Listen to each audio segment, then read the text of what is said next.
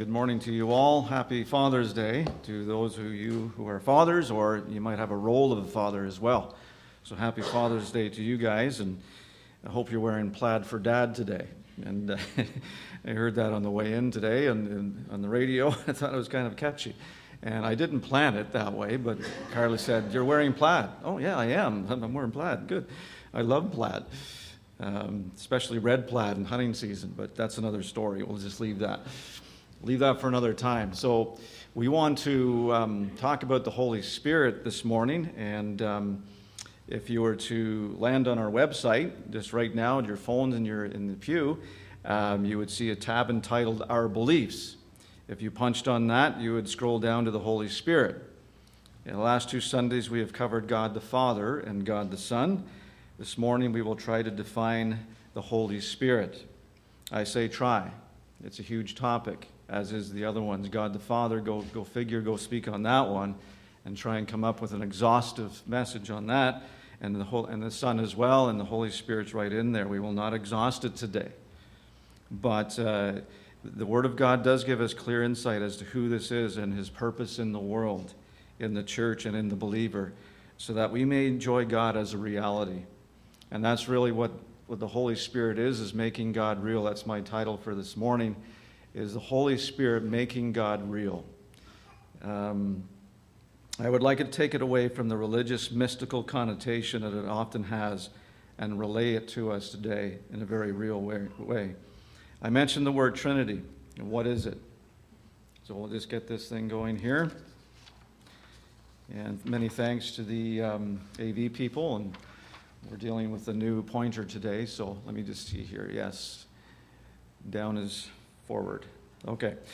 So this little illustration here. No illustration of the Trinity is perfect. Here is one of the better ones. I'm sure you can read many that are out there. God is one, but exists as 3 distinct persons.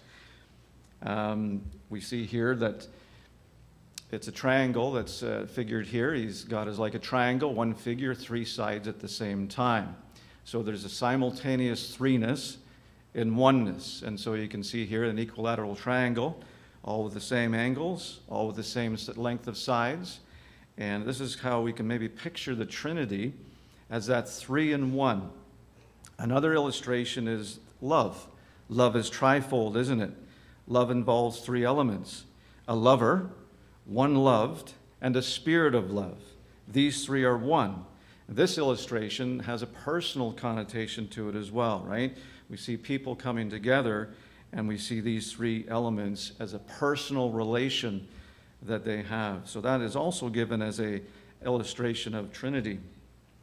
I want to just mention here this Trinity. I mean, this doctrine has been brought together by the church, and it's founded in the Word of God, and it's an attempt to try to relate God the Father, God the Son, and God the Holy Spirit to us. So in the big picture of things, this is God's endeavor. This is God's triune endeavor. It's always been His prerogative to come to His people and relate to them. In the Trinity, or God is 3 persons, He has done this.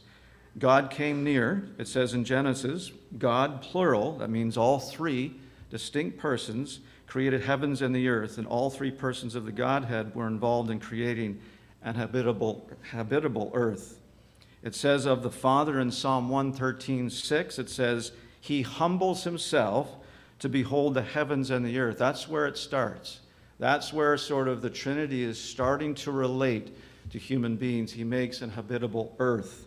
And so He humbles Himself to behold the heavens and the earth. Myself, when I look up at look at pictures of the earth or even the moon, I am humbled by that. But God Himself is so great, so fantastic, so big, that He humbles Himself first to behold what He has made. This is His first thing, to come and relate to humanity. God the Father does this. Then we have the Son.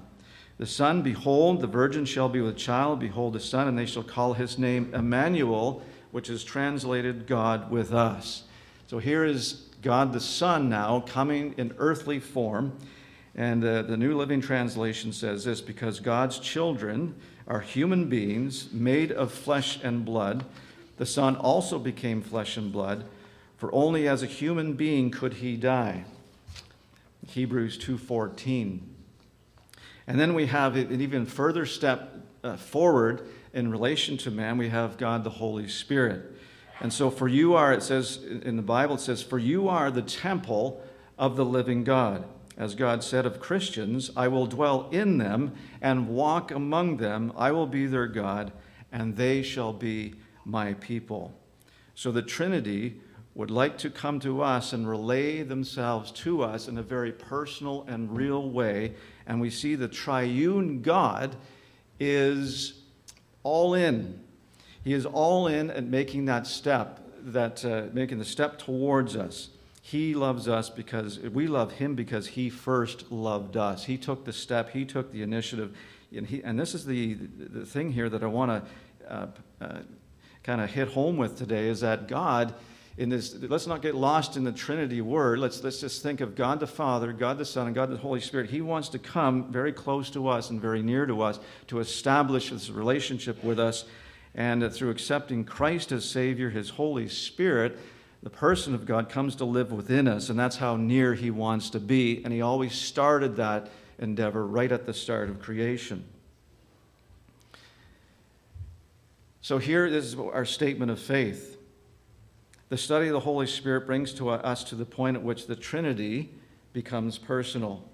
So as we understand some of the things or not understand some of the things about the Father, well, we might think about, well, the Father is afar off. We can kind of also think about the Son. Well, I mean, the Son might not relate to us too well. The Son is a long time ago in history.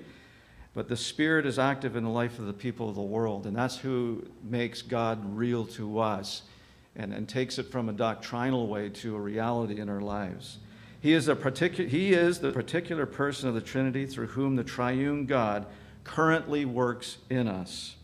It is through the Holy Spirit's work that we feel God's presence within, and the Christian life is given a certain tangibility. And so we see here that the Holy Spirit is a person and is fully God, possessing all the distinctively divine attributes. He convicts the world of sin, righteousness, and judgment. At conversion, he baptizes each believer into the body of Christ and comes to indwell them permanently and sets them apart to a holy life. You'll read this on our website. This is the statement of faith that we have regarding the Holy Spirit. Some of the difficulties maybe that you might have in understanding the Holy Spirit. I've been a Christian since probably 8 years old. I will not tell you how old I am now. When Rennie was talking about 20 years that we've been here at Readaview, I've forgotten. If you were to ask me how long you've been at Readaview for, I forget. So that's a sign of my age. I forget almost everything. But anyways, some of the things, in general, I mean, the Holy Spirit comes to talk about Christ. His ministry is to show Christ to us. And that's why we maybe see less of him in the Bible. For a given passage, we might see more about the Father, more about the Son, and less about the Holy Spirit. That's what the Holy Spirit is doing. He is sharing with us who God is, and we might see less of him. That might be some of the difficulty that we have in understanding the Holy Spirit, because we read less about him. Also, there might be a lack of concrete imagery, right? We can get the Father. That's a Happy Father's Day, right? That's a figure. We can understand that. We can relate that to God in a very concrete way. Even the Son, we can understand the Son. He came to live in a bodily form in this life.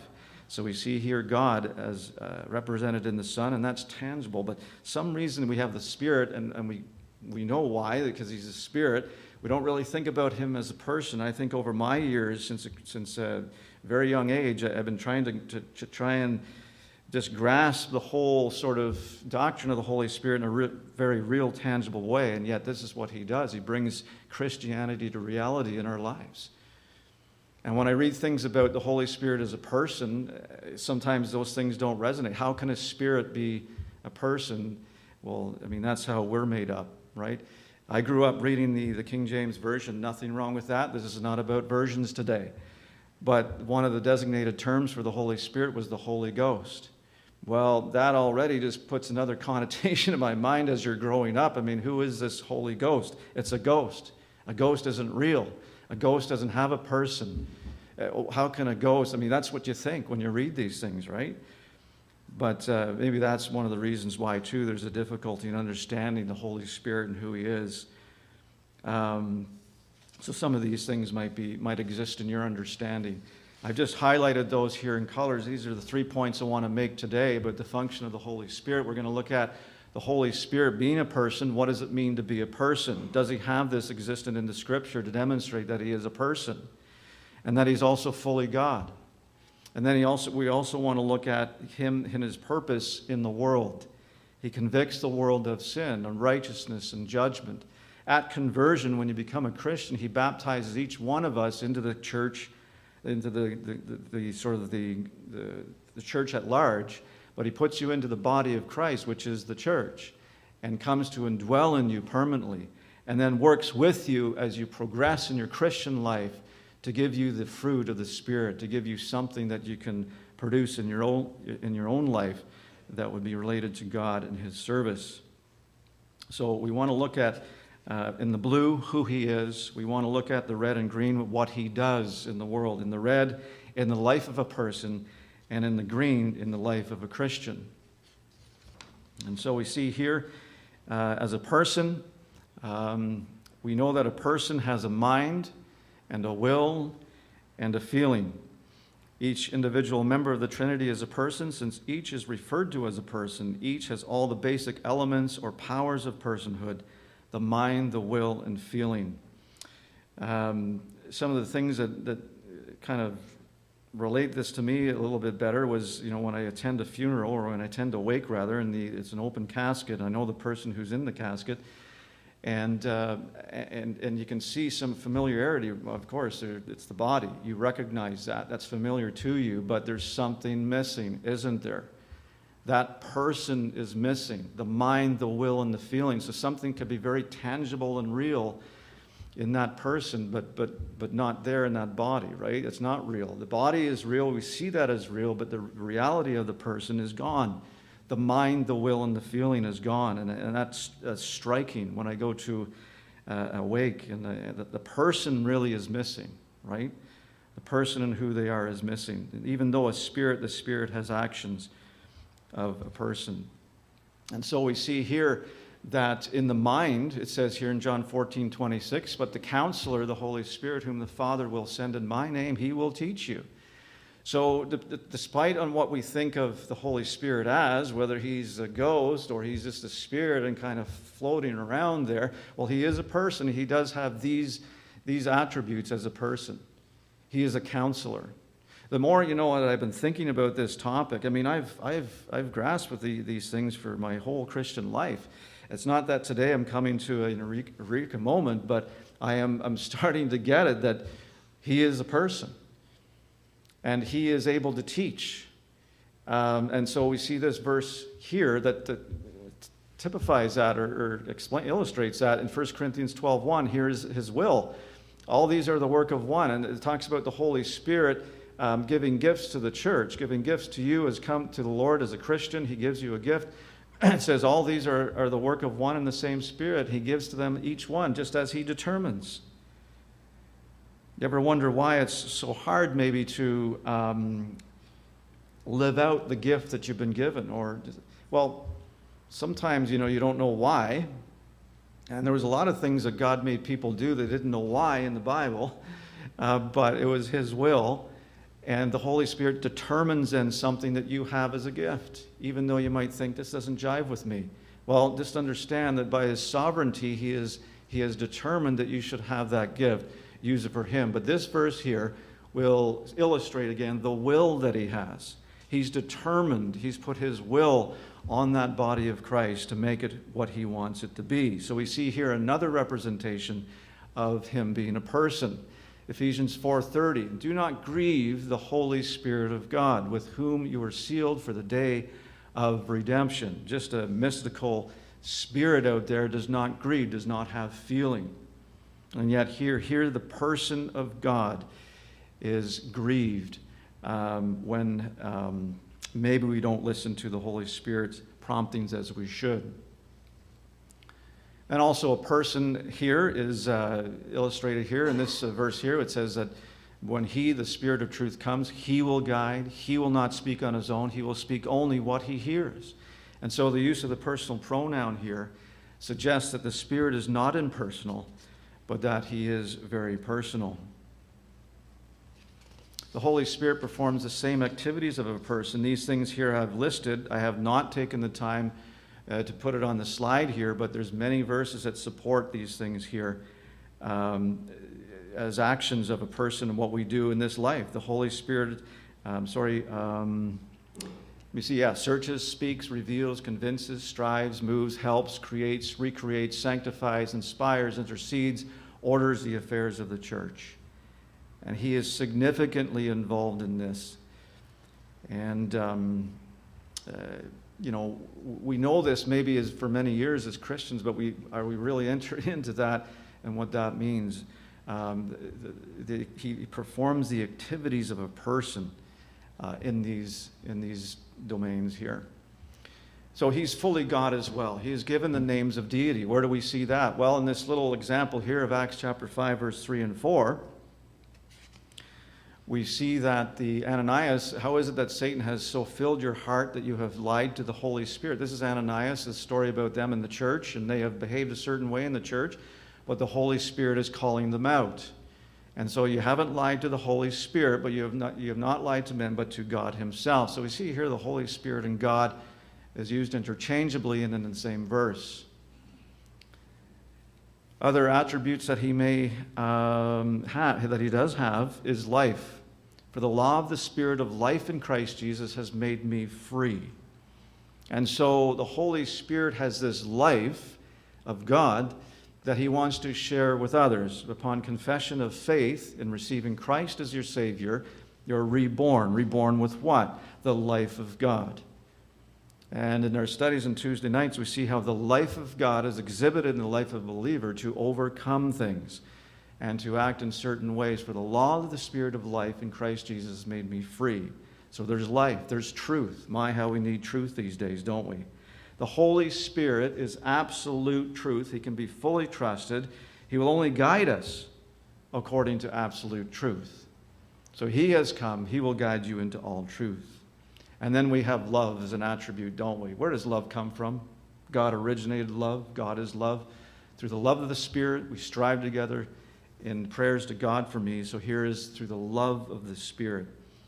And God is love. We are made in his image. The Holy Spirit will communicate love to our hearts. And we see this as a person, as a function of his person. Here are some others that we have. Possessing the attributes of deity, we see him present everywhere all the time. And that's like an omnipresence. We have that term, but I want to kind of put out that term because we don't want to, again, we can use these words, but I just want to make it very simple. Present everywhere all the time. That's God. Is the Spirit that way? Psalm 139:7 would say that it is. Where can I go from your Spirit? Or where can I flee from your presence?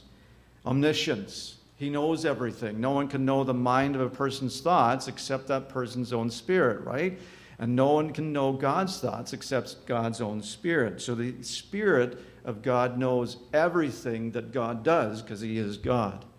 And so that's another attribute of his deity. He's eternal. I have that spelling wrong there. Hebrews 9:14, Christ through the eternal Spirit offered himself without spot to God. He is eternal. He is fully God and possessing that divine attribute. Okay, so our next slide here, we'll go on to the second point I want to make this morning. He convicts the world of sin. What does he do? Righteousness and judgment. What does he do in the life of people? Is he just a sort of intangible sort of spirit floating around there out in outer space and throughout the world? I'd like to share a few thoughts here from the Systematic Theology book, page 549. In brief, the Father is the planner, the Son is the accomplisher, and the Holy Spirit is the applier of salvation to believers. The Father is the source, the Son is the means, and the Holy Spirit is the effector of salvation. It is he who convicts, convinces, and converts. And so here he is very much involved with coming near to our hearts and convincing us in a very spiritual and tangible way the things of God to our heart, that they're reality. And these are some of the things that he does for us. And so this is the verse here where we get this from in the statement of faith, John 16, verse 8 and 11, reading from the New Living Translation. When the Holy Spirit comes, he will convict the world of its sin and of God's righteousness and of the coming judgment. The world's sin is that it refuses to believe in me. Righteousness is available because I go to the Father. Judgment will come because the ruler of this world has already been judged. And so there's going to be a time where maybe, as you're learning about the things of God, reading about him, maybe not making quite good sense with it, there's going to come a time maybe that he's going to convict you about some of the things he says about us. And that our sin is there as a rampant thing in the root of our hearts, and that he has a remedy for it. And so as we see Christ as that Savior who takes our sin, we just kind of relinquish our sin on him because he's paid for it in full. And we take Christ at his word and believe him, and therefore take his righteousness. Righteousness of God is available to us, a perfect standing before God, because we take Christ's righteousness on us when we have him as our Savior. And that also, too, there will be a coming day when the Holy Spirit, he does right now, he puts on a little bit of a sort of a urgency to these things, as already it's seen that the ruler of this world has already been judged. That is proof that this world will not continue forever. There will be a judgment to this world, and also a point at which an evaluation is made on our decisions regarding Christ and who he is. Have we believed in him or not? Making God real. How does this begin then? How does it start with us? Faith comes by hearing, the Word of God says. Faith comes by hearing, and hearing by the Word of God. What does that mean? Well, we read the Bible. And we read it again, and even if we don't understand, we read it again and take into things that are said about God, things that are said about the Son, and things that are said about us. And I don't want to get into in-depth doctrine here about conversion, regeneration, and repentance. I do take the stuff from theology books, and I present them to us. But, you hear about God, don't you? You are trying to piece it together. You are learning about what God says about you. You are learning about who he is, the purpose of his Son's life. Salvation from what? What's this salvation? Do I really need it? Do I really need it? All this hype about who God is and this excitement, do I really need that? God starts to work on your heart and to encourage you to be courageously seeking the truth. And that's God working to put all previous notions about him to bed. Back at camp, but Galilee Bible Camp, when I was a young lad, I learned this about, those of us who were Christians were encouraged to lead other boys to Christ. And one of the things that the counselor had said to us was that, okay, this is what you should keep in mind. When you're talking to someone about the things of God, you have to relate to them that they have to mean business with God. It's not a superfluous type, surface type dealing with him. You have to encourage them to mean business. Do you mean business with God? Are you reading his word? Is it true? Go ahead and search the truth. Turn over every stone there is and search for God. You have to encourage them to mean business. And so that's what we did. And I thought, that has stuck with me to today. All these years. So kudos to camp, kudos to God for doing this. He's put that in my heart because, you could talk about God and the fluffy stuff and everything else, but if you're really searching, you don't go to the internet. You go to God's word and you try to just say, God, I want to mean business. If you're to be known, then I want to know you and mean business with God. So here's conversion. We have conversion, human perspective, right? And regeneration, which is God's perspective. This is how we begin to make God real. Conversion is a turning to God, an abandoning of sin, A realization that your sin put Christ on the cross. You want to turn from it, turn to Christ and faith in his work and promises, acknowledging his absolute truth in his word, receive Christ into your life. So those two components there of a human being's turning to God, one is repentance. If my sin put you on the cross, I want to turn from that and fully look to Christ and what he says is true about my life and what I can have through him. And so you come to that point. And then God takes his life that we talked about already, the spiritual life, and he rebirths you. And that's God's beginning. It's a miraculous transformation through a new birth. And that's God's beginning in you. And when God is in you and his life is in you, it's better than anything else, any self-help book out there, in terms of getting your life then back on track or just helping you deal with the world's events or circumstances that are in your life. God starts to work within you to tidy up the outward. So many things are starting from the outside. Clean up the outside. Never mind about that. Just mean business with God, and God will come and rebirth you in his nature. And this is the beginning point of making God real in your life. And so no one can enter the kingdom of God unless they are born of the Spirit. At conversion, he baptizes, as a third point I want to make here today.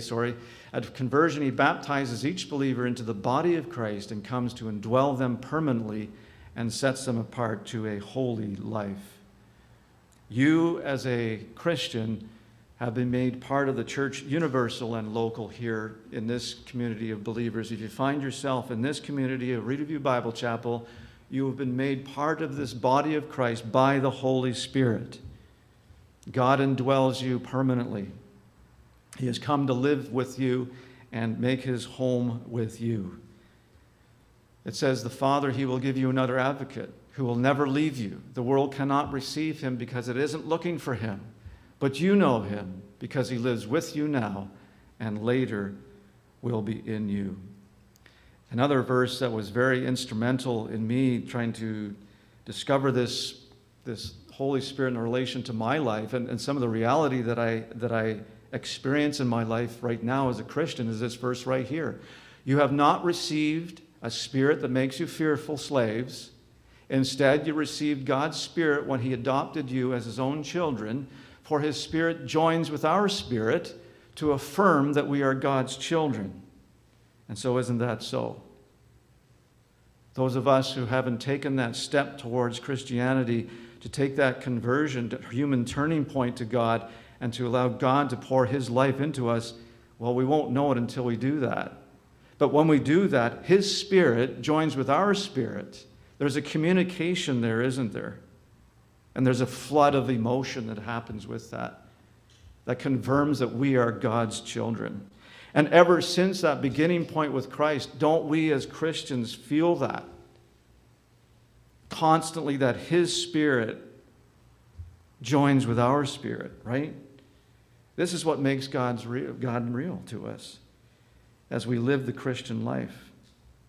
And so he sets us apart as Christians to live a holy life. Now, this is not grabbing a book and checking off the things that we should do right and Xing off the things we should do wrong. That is not of the Spirit. That is not of the Spirit of God. The Holy Spirit comes to join with us and he teaches us just like you would teach a small child. And he would lovingly take us to mold us into the image of Christ. And so the continued transformation in a believer's life, we have moral and spiritual character developed. And at times through conflict.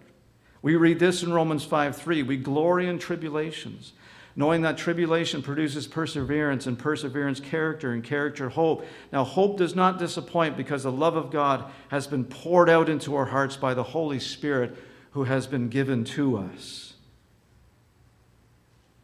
Has it been our experience in the Christian way? And this is not, I'm not trying to put a guilt trip here. No, I'm not doing that. But I'm saying this verse says here that in disappointment, in strain in the Christian life, the love of God has been poured out again, has been poured out into your hearts by the Holy Spirit who has been given to us. The New King James, poured, it means to gush, to run greedily out, to shed, to distribute largely. There's going to come a time, I'm convinced of this, as we see God face to face someday, as we see the Lord Jesus face to face in the coming time, we're going to be flooded with emotion about how great the love of God was and is, and how little we knew it here. But that's what it says, is poured out. What is the writer trying to say? He's trying the best he can to use an English word to kind of define this feeling. And it sort of falls short, doesn't it? To run greedily out, to shed, to distribute largely. I trust that as the Holy Spirit works with us and makes God a reality in our life, that we have these times where the Holy Spirit once again has shed the love of God into our hearts. And so we see here too that the Christian life is a mirror of the standing that we already have. Christ has already made us righteous. He has already won that battle for us. We're trying to live up to those things. But you know, it's not a defeatist lifestyle. It's not a defeatist lifestyle, but one in which Christ, through his Spirit, trains us. He is there with us. He is progressing at a rate that is best for us, interjecting his grace on our hearts at the most opportune times. That is the life of the believer. It's not by keeping the law.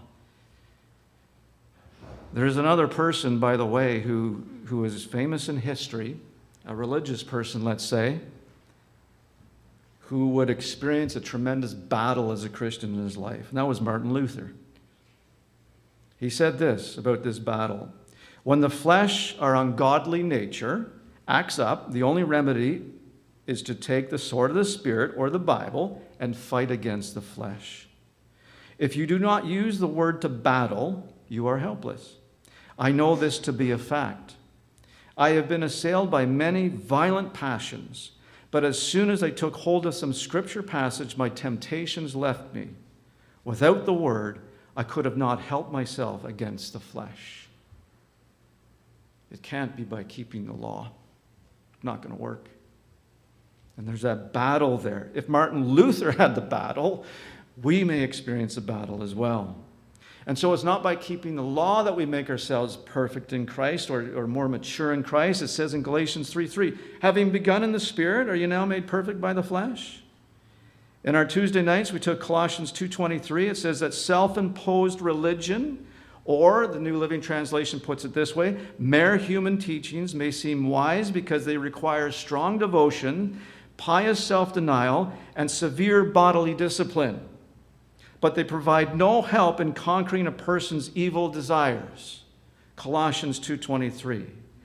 The New King James says this: they are of no value against the indulgence of the flesh. Strong devotion won't do it. Pious self-denial won't do it. And severe bodily discipline. That's what the Christians were taught in Colossians,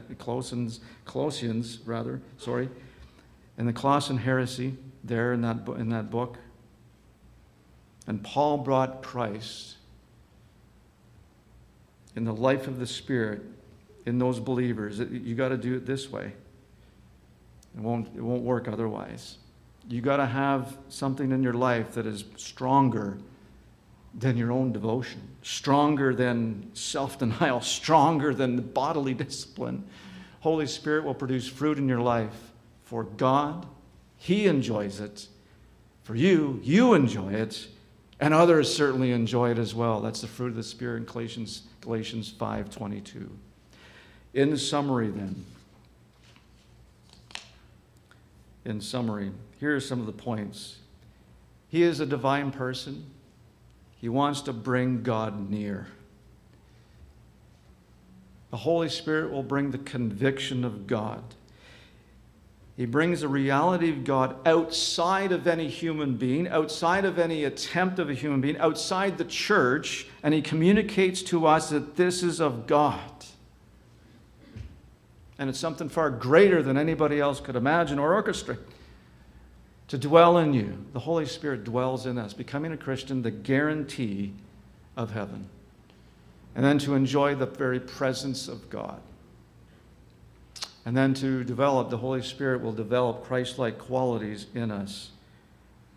And you know that there's no law against this. Galatians 5:22 says about all the fruit of the Spirit that he creates in a believer's life, there is no law. He says, against which there is no law, Paul says. This statement, there is no law, draws attention to the fact that the kind of conduct that Paul has outlined is that which lawmakers everywhere want to bring about. A healthy production of the fruit of the Spirit in the believer's life means that he doesn't need the law. He already fulfills it.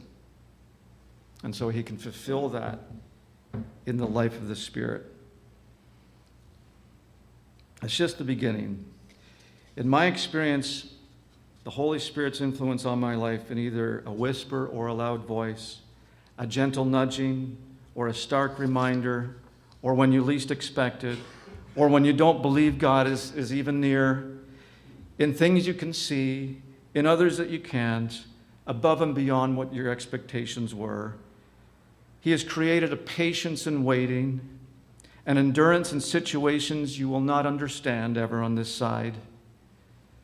It's in and through the Holy Spirit's action in my life has been in and through prayer, in and through His Word. I can tell you examples of times where in extreme moments, His Word that I've always known, a certain phrase of His Word will jump out at me and give me an exact answer of the circumstance and confirm what I was thinking or not. And these were in extreme situations.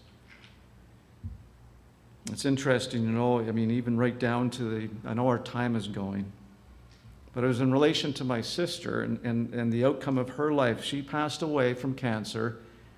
The first time, though, that I was really before God in prayer for her was He gave me a verse that gave me hope.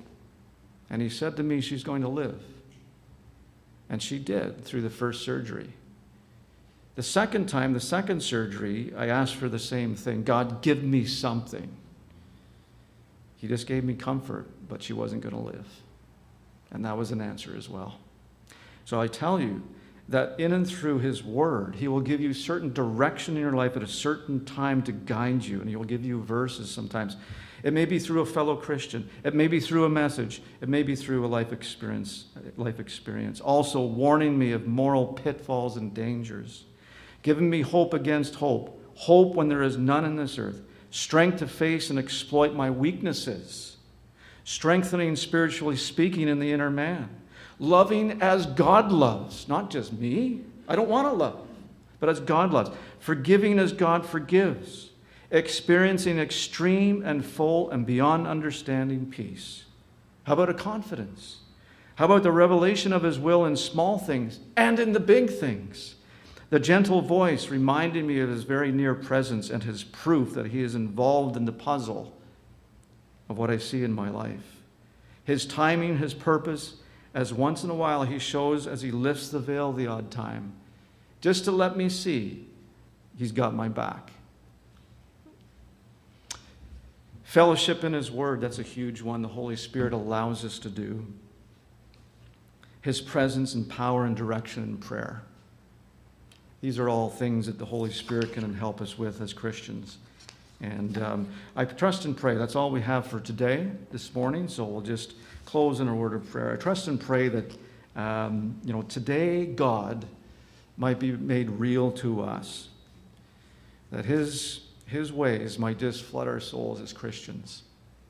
And that's what we want to do as a church, to remind each other about the amazing standings that we have in Christ. The Holy Spirit does that, doesn't He? May He energize you and me to do that. The time is short.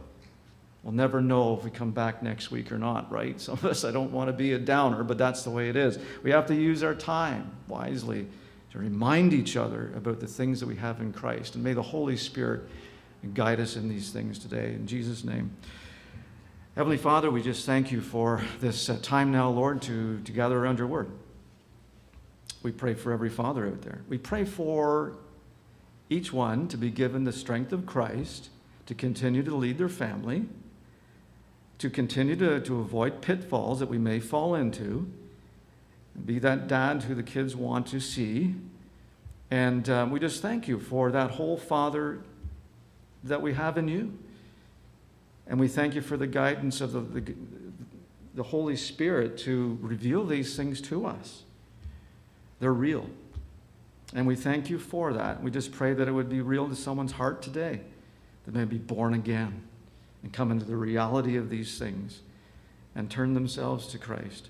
So, Father, we just pray that you would help us to enjoy this day, enjoy what we have as health, the measure that we have, commit it all to you. We look forward to being used of you as we go on.